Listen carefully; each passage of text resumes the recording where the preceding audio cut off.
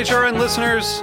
As we celebrate our 15th year, we are deepening our commitment to giving voice to the next generation of food systems storytellers, and we need your help. Our internship and fellowship programs help activate new possibilities for underrepresented and underestimated young people through experiential journalism, audio engineering, and production training.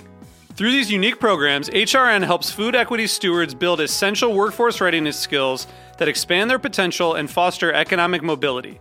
Please consider supporting these critical programs. And with a minimum donation, you can be entered to win a dinner for two at an amazing restaurant in one of 8 cities and tickets to a concert at a great venue in one of those cities. We have incredible partners across the country who have donated, as they also share our passion for helping to educate the next generation of food systems storytellers. Check out heritageradionetwork.org/15 to donate and enter to win today. That's heritageradionetwork.org/15 to donate and enter to win today. And make sure you donate before March 31st. Thank you. You're listening to Heritage Radio Network. With more than 30 weekly podcasts, HRN has something for every food lover. Learn more at heritageradionetwork.org. Today's program is brought to you by Korin, a supplier of Japanese chef knives and restaurant supplies. For more information, visit korin.com.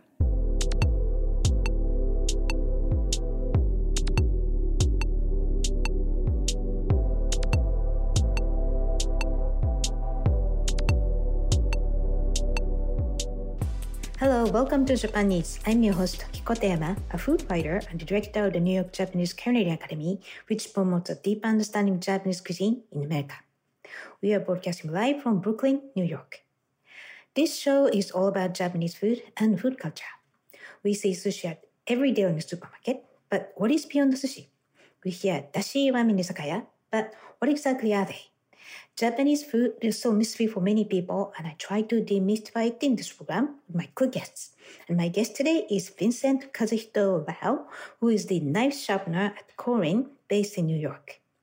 Korin has been offering premium quality Japanese knives, tableware, and cookware to Japanese and non-Japanese chefs and consumers for the last 40 years.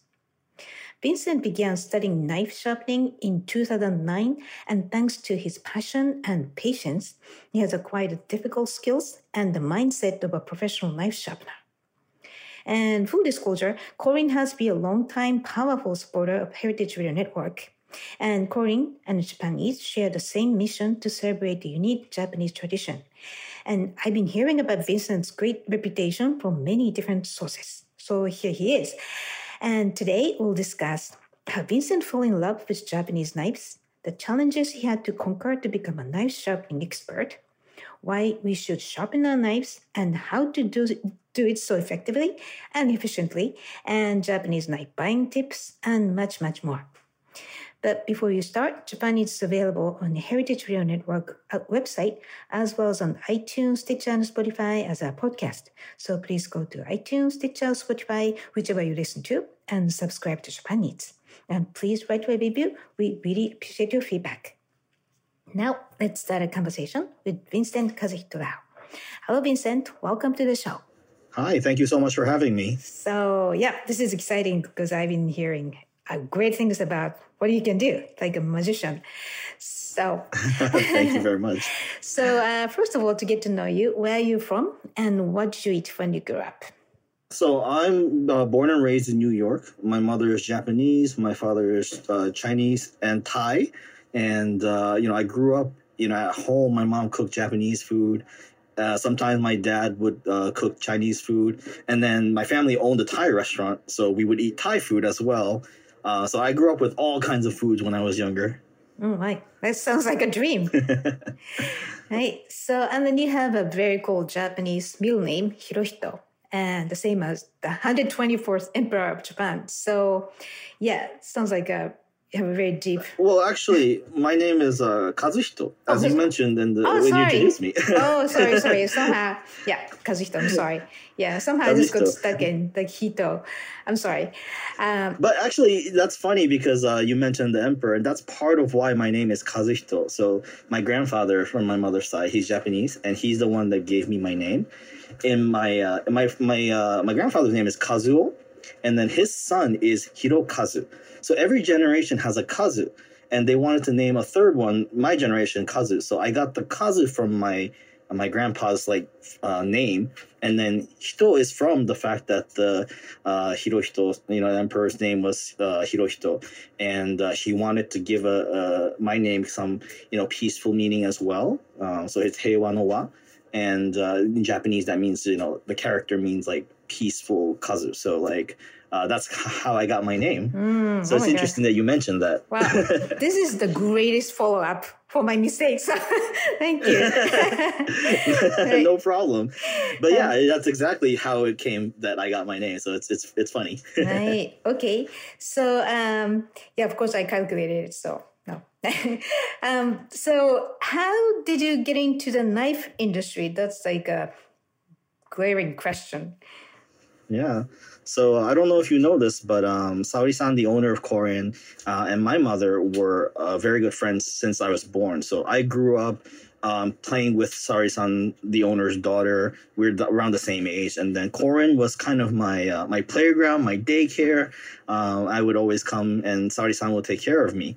And when I got older, I was in college, I wanted a part-time job, and then she, graciously let me come to work here. So I was just selling knives, and then one day, her business partner, Chiharu Sugai, he was like, "Do you want to sharpen knives? Are you interested in sharpening knives? Because I need someone to help me." So of course I said, "Yeah, I'm interested in sharpening." And next thing you know, it's 12 years later, and I'm one of the sharpeners here, or I'm the sharpener here. Wow, that's amazing. So, so you apprenticed under the late master sharpener. You said Chiharu Sugai. He unfortunately passed away. But so, how long did it take for you until you feel that you're great at what you're doing? That's a hard question because I still feel like I'm learning, and there's so much more to learn. So, when I first started, I was selling knives and practicing how to sharpen. Of course, in the beginning, I wasn't, allowed to work on a customer's knives, right? That's very something that I have to work up to. So it took me about maybe 1 to 2 years before I was starting to work on easier knives that customers would bring in. But, for me to be really confident in doing everything properly, I would say it probably took around 4 or 5 years before I really felt like, I know how to do it, and I don't have to have my teacher, as backup. Because when I first started, he would say, "Oh, don't worry if you mess it up, because I can fix it." And that was like my crutch. That was my way of, getting through it, even though I wasn't super confident. But I would say, 4 or 5 years until I was like, okay, I can do this even without his help or without him backing me up. But like I said, now I still feel like there's so much more to learn. That's one of the joys of knife sharpening. The more you know, the more you understand that there's even more things to learn. So that's part of why I think I enjoy it as well. Right, that's a classic Japanese mindset of do, like the way of. So the more you do, the more you find that you're not perfect at all. So that's the master's mindset, I guess. So what was the most challenging part of your apprenticeship under Chiharu Sugai?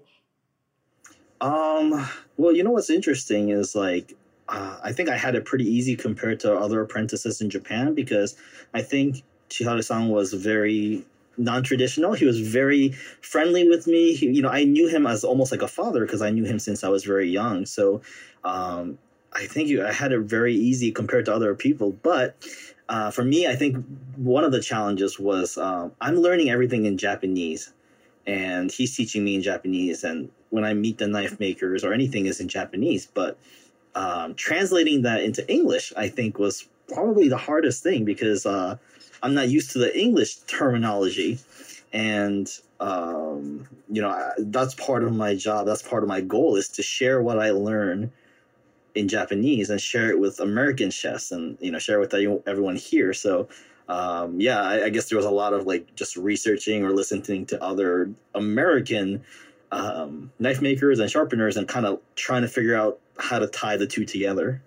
Wow. But, speaking of that, I think you are very few people on earth who can do that, talking about Japanese knife in bilingual ways perfectly. So, yeah, amazing. So, yeah, and then, so let's talk about Japanese knives. So, what is the difference between the classic Japanese knives called wabocho and the Western style knives, like German knives? Yeah, so the classic Japanese knives, the classic one is actually single edge. So you sharpen mainly on one side. The back is concave. It's a little bit of a different construction. And these Japanese knives are very specialized for what they're designed for. So there's the knife called a yanagiba or yanagi, which is meant for slicing fish. And that's really all it's designed for. Whereas Western style knives, let's say a chef knife, it's very multi-purpose. You know, a chef knife is meant to do a lot of different things. And they're also double-edged, meaning they're sharpened on both sides. So I would say those are the main differences. One, Japanese knives are more specialized, and Western knives are more generalized. Right. Well, actually, that reflects the specialization of Japanese cuisine too, right? Like, the sushi chefs never cook, other like soba noodles in general. Yeah, exactly. Right. Interesting. So what is the difference between wabocho, the classic Japanese knife, and the more modern hybrid of Japanese and Western style knife called yobocho? Yeah, so yobocho is basically Western knives, double-edged knives that are made in Japan by Japanese makers. These knives, compared to like German knives, for example, they are much lighter, they're thinner. They also, usually, they're sharpened asymmetrically. So they're sharpened more on one side than the other, which gives the knife a sharper edge. So this is good for very classic Japanese cuisine, like working with ingredients that you want to preserve the flavors and freshness. A lot of high-end French restaurants use it, for example, for detailed work. Again, German knives, a little bit thicker, a little bit heavier, and a little bit not as sharp, I would say. Right. So, like the Korean carries a lot of traditional wabocho and is very, very specialized. But then yobocho, which is commonly used in Japanese households. And even I still own a good one. So this the combination of the Western style, it's like the Japanese style knife is one-sided, you said earlier in the previous question, but Western style Japanese knives, that's the hybrid because it's a two-sided but sharper. Is that what it is? Yeah, so the wabocho, the single side is the sharpest. That's why you see like sushi chefs, for example, use single edge knives, because the single edge knives do minimal damage to the ingredient. So when you're cutting fish, for example, by using a single edge, the sharpest knife, you preserve the freshness of the ingredient. The yobocho is double edged. It's not as sharp as a wabocho, but the yobocho is more versatile. So you can do more things with it. It's more multi-purpose. Right, but it's still thinner than German knives. It's still thinner than German knife, yes. Right. Okay, so there is something, people don't think of anything between wabocho and Western, like German-style knives, but there was something called yobocho, which is, we shouldn't forget because it's so popular and it's so handy. So that's the word I think majority of our listeners have never heard of. Yeah, absolutely. These knives are now in any nice high-end kitchen in New York, you'll see yobocho being used. We sell a lot here at Korin, and it's something that is really accessible to everyone. You can use it at home, you can use it in a restaurant, you can use it in very many different kinds of situations. Right. So what's the price range of good wabocho and yobocho, respectively? So, there's there's a wide range of price ranges, right? So yobocho is usually, there are knives meant for more beginners. Let's say culinary students, that can be around $100. But then you can go all the way up to, several hundred to even close to $1,000 in terms of yobocho. And the difference is the type of metal, the type of steel. When you go to the knives that are more closer to $1,000, these knives are very hard metal, so they're meant to stay sharp for a long time for professional chefs who need something that they don't have to sharpen so frequently. But there are also knives that are on the lower end, around $100, very affordable. This is great for culinary students who are need to practice how to sharpen as well. These are great for home users who maybe don't use their knife nearly as much as a professional chef. So there's a wide range for yobocho, and then same thing for wabocho as well. Although wabocho starts a little bit higher in price because these knives are hand forged by a blacksmith, and there's a lot more processes involved in making each knife. So I would say these start a little bit closer to 200. They can go up to several $1,000s. I think the most expensive we have currently in Korin is around $5,000 or $6,000 for wabocho. Wow, that sounds like the dream of chefs. And a lot of times these wabochos becomes like a work of art. So the higher end ones, sometimes they'll use gold. They'll do lacquer and platinum. They use very high-end materials that are both functional and beautiful as art. Right. Well, I have to go there and then take a look, even just to see. It's sounds please. Like a museum. Yeah, Okay. I mean, we try to carry a lot of special things, so you should come by. Right. So yeah, by the way, Corin's Tribeca showroom, and it's like you see the whole range of designs and sharpness, shapes, and it looks like a little knife museum to me. We have up to, depending on how much we have in stock, but up to 600 knives on display. So Oh wow. Right. Okay. So so we talked about the price range of wabocho. That was very expensive, but the classic style knives are, for the reason it's expensive, because there are many steps. So maybe you can tell us how wabocho is made, which is a traditional style. Yeah, so first and foremost, the blacksmith has to be experienced in order to make a good knife. So they train for years and years, and among blacksmiths, some people will say, "Oh, you can't make a good knife until you're older than 65 years old. That's when you can really make a good knife." So there's a lot of experience that needs to go. They need to develop first, and then the materials. There's many different materials, but generally for wabocho, you're using high carbon steel, which is gonna allow the knife to get extremely sharp and hold that edge for a long time. The other thing that actually I like to tell people that people don't really always know is a knife takes a long time to make, because there's a point where you want to let the knife rest. So the knife maker the blacksmith will forge the knife, and then they will let it rest for months, sometimes years, kind of like wine. You have to let the metal rest, and after it's rested, then you continue the process and polish and sharpen, and then put the handle on. And this is one of the things that's really important to make a good knife. So it takes a very long time from start to finish, and a lot of people don't really realize that that's part of the process. Interesting. So it tightens and stabilizes itself, and of course you have to, like, crazy. And what I heard is, this knife part is done, then there's a professional sharpening skills, and then there's a person touching a handle, which is specifically designed often, and the final sharpening. That means, like, what I heard is everybody involved in the process is an independent master.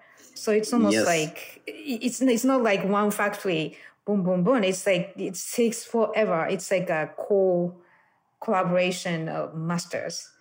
Yeah, that's very different from Japan and American knife makers, because generally for American knife makers, one person forges the knife, sharpens the knife, makes the handle. But in Japan, like you said, each step goes to a very skilled specialist.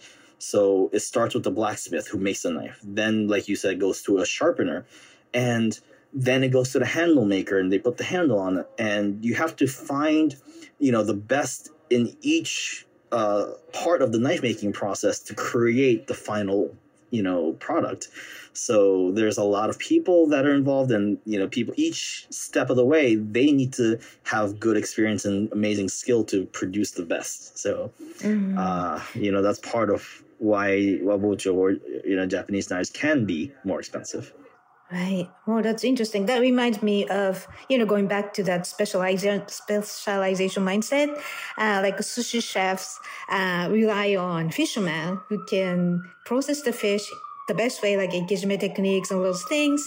And there's this really skilled distributor who can purchase the best fish for the chef from the market. And each step matters to get to the best dish on your plate. So I really think it's a classic Japanese mindset, and Japanese knives, of course, represent that mindset.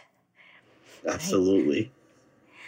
Right. Okay, so we'll take a quick break here, and when we come back, we'll discuss Vincent's knife sharpening training under the masters in Japan and how to sharpen your knife in your own kitchen. So please stay with us.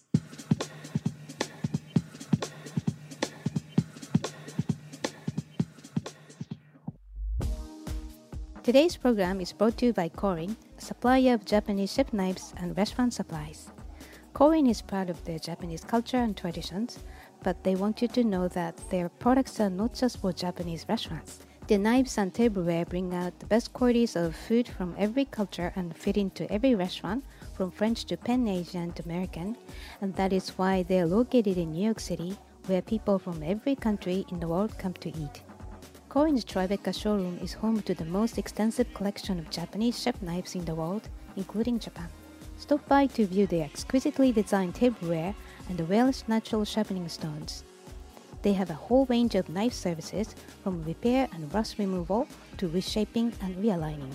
Korin is dedicated to this ideal, bringing the highest quality Japanese design to your table, so you can experience the unparalleled quality of Japanese craftsmanship in your home or restaurant.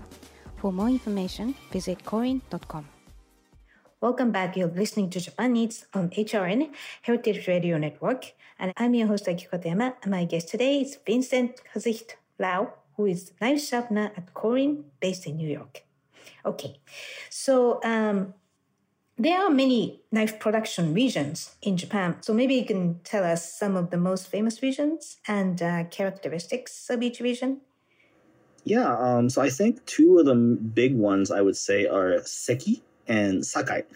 So Seki is a city that I think a lot of the yobocho are made. And their history, they used to make samurai swords or katana. And that transitioned slowly into knife making, culinary knife making, when the making swords wasn't necessary anymore. The other place that is really well known for knife making is Sakai. So Sakai is right outside of Osaka, and they have a long history of ironworking. So that's part of why they're able to get these great ingredients, the materials, to create some of the best knives in Japan. Right. So, and I heard that we discussed how specialized those classic the knife makers were. That I heard only a handful of masters exist to preserve that tradition, right? Yeah, I think before doing this knife making trade, it's very intensive. It takes a very long time to gain the skill, and then a lot of younger generations would go into other industries like IT and computers, and there weren't many people continuing on this knife making tradition. So slowly there were less and less people, and now there's really a handful of of experts that can make the best knives in Japan. But thankfully, it seems like there's more people interested in going back to this knife making industry, and there's been a little bit of a resurgence in interest towards this this tradition. Right. I think partly because all the social media now featuring the cool work like yours. And there's something very, impressive and visually, and it's very spiritual too. So I understand why, but it's amazing how younger generations are actually getting into that. So that's a good news. What's interesting, I feel, is that, and this is, talking to some of the makers in Japan, it seems like now there's more interest in Japanese knives outside of Japan than within Japan, because now there's so many American chefs and European chefs that really appreciate the work that goes into the craftsmanship of making these knives. And, that interest is really sparking this new, younger generation to come back and start to learn the traditions. Part of it was with Saori-san, for example, the owner of Korin. She really, put a lot of energy into really teaching about how great these Japanese knives are. And over the last 40 years, it's really showing, how it's affected the industry. Right. That's interesting, because that reminds me of how the Japanese sake industry has been resurging because of the popularity outside Japan, and younger generations started to realize, oh, this is not a dad's drink. It's a very cool, stylish drink. So the sake is becoming more popular. So hopefully it's going to keep happening in many other areas of tradition in Japan. Yeah. Right. So, and then in 2012, you went to Japan to train yourself further and visited the homes of knife production. That's the mentioned Sakai and Seki. So could you tell us about the experience and what you learned from the masters? Yeah, so up until that point, mainly I learned from my teacher, Mr. Chiharu. And by going to these knife makers and Seki and Sakai, I'm able to see how there's other ways, other subtle things that people will do about sharpening. So I was able to really absorb from all different kinds of people and really see what works best for me. So I thought that was really something that was so valuable for me to go. The other thing was really seeing how much work goes into each knife really allowed me to gain a new perspective, a new appreciation for these knives. So yeah, I already liked knives before I went, but after I went and really understood how these knives are made and how they're sharpened and all the work that goes into it, I was, I fell in love even more. So, it was a really wonderful, memorable trip. And, I was supposed to go back in 2020 in February, but right then the pandemic started. So unfortunately that trip got postponed. So hopefully I'll get to go back soon again. Right. I hope so too. Right. That's interesting that once you see what's being made, your interest deepens and your understanding deepens, and the respect deepens into whatever the products are. So yeah, that's great. Absolutely. So, it gives me more, excitement to share that, like what I saw with our customers and chefs here, and really try to even a little bit understand and appreciate, what I saw. Right. Yeah. And so let's talk about sharpening itself. So why is it important to sharpen your knife? So a couple things, right? Number one is it's when you have a sharp knife, you're doing less damage to the ingredient itself. So if you're cutting an apple, for example, you cut an apple with a sharp knife, it's gonna discolor more slowly. It's not gonna brown as fast. Or you cut onions with a sharp knife, you're not gonna tear up as much because you're not crushing the cell structure. So sharpening your knife really will improve your cooking just because you're able to preserve the flavors of the ingredient better. The other thing you want to sharpen your knife is because of safety. I know it's a little bit cliche, but people usually say a sharp knife is safer because if you have a dull knife and you're trying really hard to cut something, you're applying more force and you can actually slip or hurt yourself by using a dull knife. When you have a sharp knife, everything will be smooth, So as long as you're aware of using a knife properly, it's a lot safer. Right. Yeah, it is funny that, the sashimi, I had a block of sashimi and I tried to slice it. And it was so ugly. It's like bumpy. And I sharpened the knife and then I was like, wow, what a difference I could easily make. So, yeah. It's interesting. One thing that the professional chef actually told me about the sashimi, right? When you cut the sashimi with a sharp knife, the segment that you cut is going to be more smooth. So when you dip it in soy sauce, it doesn't absorb too much soy sauce and you can taste the fish. But if you cut the sashimi with a dull knife, you're almost tearing at the fish. So the segment is more porous, so it absorbs a lot of soy sauce, and the soy sauce will overpower the flavor of the fish. So sharp knives can affect the flavor of what you're cooking or your sashimi sushi as well. Interesting. Wow, good to know. Okay, so how often should you sharpen your knife? That is probably the hardest question to answer because everybody uses their knife differently, and what you're cutting is gonna be affect how long your knife stays sharp. Also, what metal your knife is made of will affect how long your knife stays sharp. So there's so many variables, but generally speaking, I would say if you're a professional chef, you probably want to touch up your knife at least once a week, sometimes more, depending on what your knife is made of. If you're a home user, I would say every 6 months, maybe to a year, depending on, again, what metal your knife is made of. I even don't know what it's made out of. That's my problem. I have to examine first, or maybe bring it to you and you can tell me. Yeah. So, but I know, of course, it's the best way is to bring my knife to you, and probably you're gonna make it like pristine.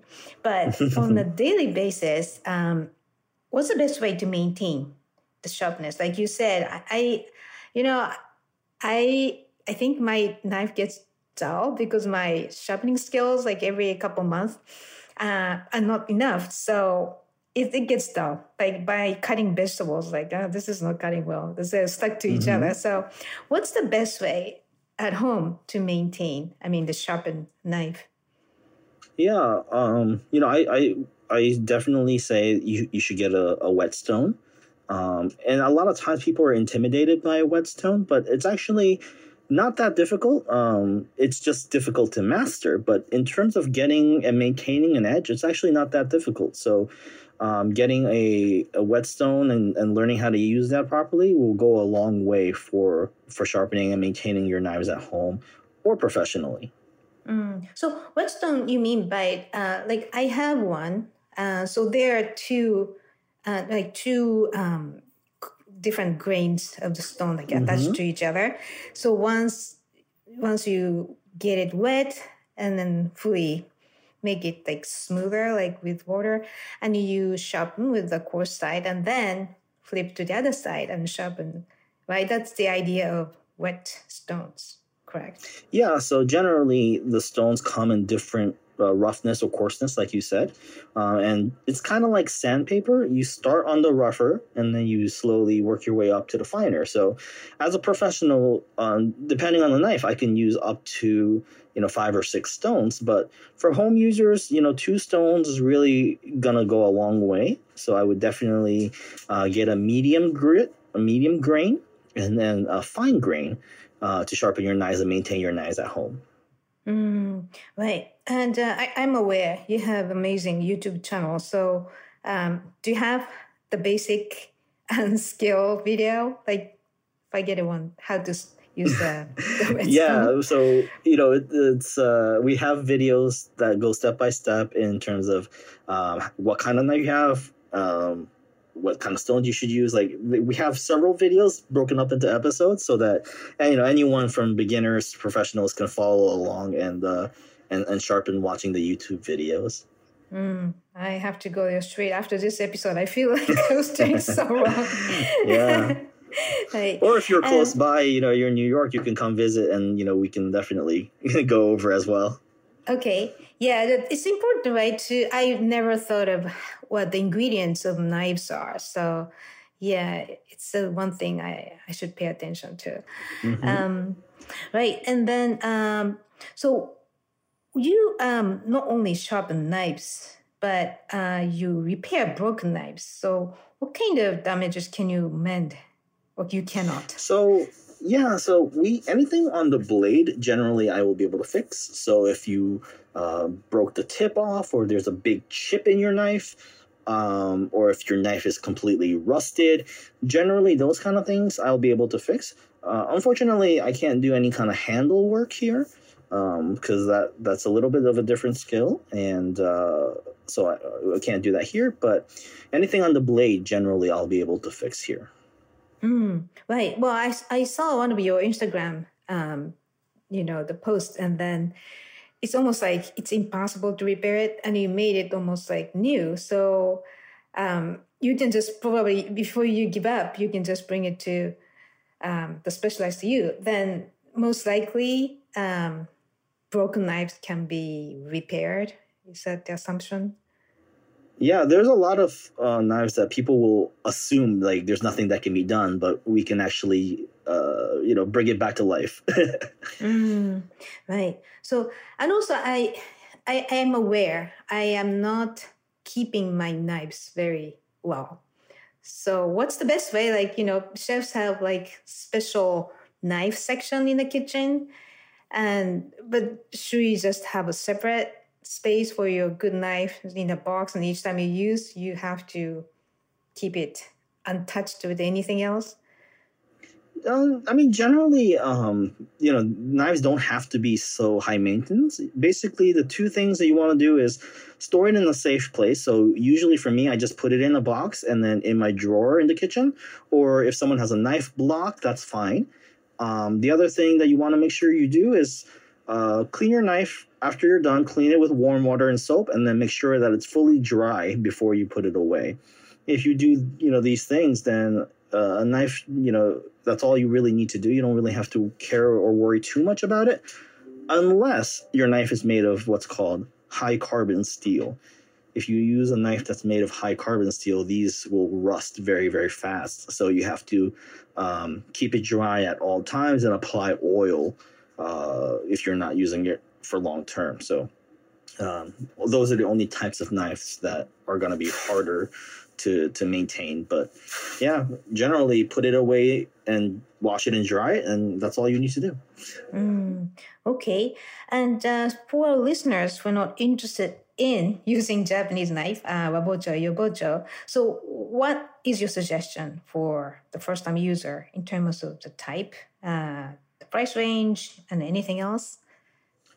Yeah, I mean, I would say, go for a yobocho, or double-sided, double-edged Japanese knife. Something like a chef knife is going to be, very versatile. You'll just, with one knife, you can pretty much do everything in a kitchen. And price range wise, even something like for around $100, you're going to get a great Japanese knife that is going to be a pleasure to use. It's going to make cooking a lot of fun. My knife that I have at home that I use every day is a Togiharu, which is our brand. And the one I have is the softest steel. So, it's very easy to sharpen. I sharpen it maybe once every 6 months to a year. And I love it. I enjoy cooking. I cook every night. People assume that I have a knife that's hundreds and thousands of dollars, but my knife is a very basic knife, and I really enjoy using it every day. Interesting. So is that just a general yobocho? For example, people discuss like santoku is good, or certain style of knives are better for home cooks. Yeah, so I like chef knives. So something like a 8.2 inch chef knife is what I like to go. That's my knife that I use at home. Santoku is also good. Santoku is multi-purpose, and it's a little bit smaller than a chef knife. So if you have a smaller kitchen, for example, a lot of kitchens in New York City are very small. So If you have a smaller kitchen, maybe a santoku is a good option as well. But I would definitely say chef knife or santoku, something that's multi-purpose use is going to be, good for your first knife. Right. Okay. And then the price range can be around $100, and you're getting a great knife, definitely. Right. And any suggestions about sharpening stones? Yeah, I mean, in the beginning, I would say before you buy a sharpening stone, check out our YouTube videos or check out any YouTube videos and see if it's something that you are interested in learning. And if you are, I would say look for a double-sided sharpening stone. This is great for home use. But in some cases, if people don't want to learn the skill and they're home users, they can just bring it into a professional, whether it's me or anyone, once a year or so, and that's more than enough to maintain the sharpness of the knife. Yeah, and some people, Western chefs tend to use the honing steel. So what's the difference? I mean, do you still recommend the whetstones? Yeah, so for home users, I usually say a honing steel is not necessary. Basically, a honing steel and a sharpening stone are two different things. A honing steel doesn't sharpen your knife. A honing steel realigns your edge. So if you're a professional chef, you're in the kitchen, you need your knife to perform a little bit better, you can run it on the steel a little bit to restore the edge a little bit. But if you've lost your edge on your knife, you need to use a whetstone to create a new edge. For home users, I would say just having a stone will do the job of a honing steel as well. So I don't think it's necessary for a home user to have a steel. Interesting. Okay. So, yeah, well, you have a lot of skills you mastered, and you said you want to, go farther. So what are your plans and dreams? I love what I do. Growing up, I didn't know what I wanted to do when I was an adult as my career. And the one thing I knew was I wanted to use my Japanese. I can speak it fluently. And I wanted to use the fact that I'm bilingual. And this job really gave me the opportunity to do that. So I want to continue to teach and share, my Japanese traditions, right, to these American chefs and be that kind of, it's cliche, but I want to be that bridge, or Japanese would say kakehashi, right? To share this culture with this all new audience here in the States. Longer term, I'd like to grow the company here and really get a lot more people to understand why Japanese knives are so great. Right. Well, that's interesting that you created your own unique career and the job. I think it's kind of beyond that. Who can do that, right? You totally understand the tradition and completely share the mindset because you have Japanese as well as American. And then you can speak the language, not the, language of English and Japanese only, but knife language of tradition. So, yeah, I think what you do is so special. So, yeah, good luck. Thank you very much. Right. And so I know you are at Korean. So what days of the week do you usually go there? Yes. So Korean is open 4 days a week, Monday, Tuesday, Wednesday, and Saturday. So I'm here every day we're open. So if our store is open, I'll be here unless I'm on a business trip visiting customers in other cities. Or training in Japan. Do you do that too? Yeah, do you visit other cities? Yeah, so I teach sharpening. We go to restaurants, hotels, and culinary schools all across the country. So, if I'm doing that, then there may be times that I'm away from the store. But if we're open, generally I will be here. Interesting. So do you do the classes that maybe our listeners can participate? Yeah, so unfortunately, we don't have the classes yet. We did do it prior to COVID. Hopefully, we'll start up again sometime soon. But as of right now, we don't have any classes for the public. But if we ever change that, and hopefully we will soon, it'll be on our website, and we'll obviously post it on social media as well. Right. Okay. So speaking of, where can we find your updates online and on social media? Yeah. So Instagram, we have at Corin Knives. I also have my Instagram at Vincent Saves Knives. Like that. Great name. Vincent Saves Knives. Vincent Saves Knives. Yeah. We also have our YouTube channel that we are actually posting new videos up. So we're trying to improve that as well. So you can find us on YouTube as well. That's Corin Knives, right? That's the name Corin of the Knives. channel. Yes. Right. Yes. All right. So great. Well, thank you so much for joining us today, Vincent. And again, what you do is so valuable. So yeah, thank you and good luck. Thank you very much for having me. All right, so listeners, if you have any questions or comments about the show or short suggestions for short topics or guests, please contact us at japaneats@heritageradionetwork.org or akikotema.com. Japaneats is a weekly program and it's always available at heritageradionetwork.org as well as on iTunes, Stitcher, and Spotify as a podcast. Engineer is Amen Spencer, and thank you for listening. I will see you next week.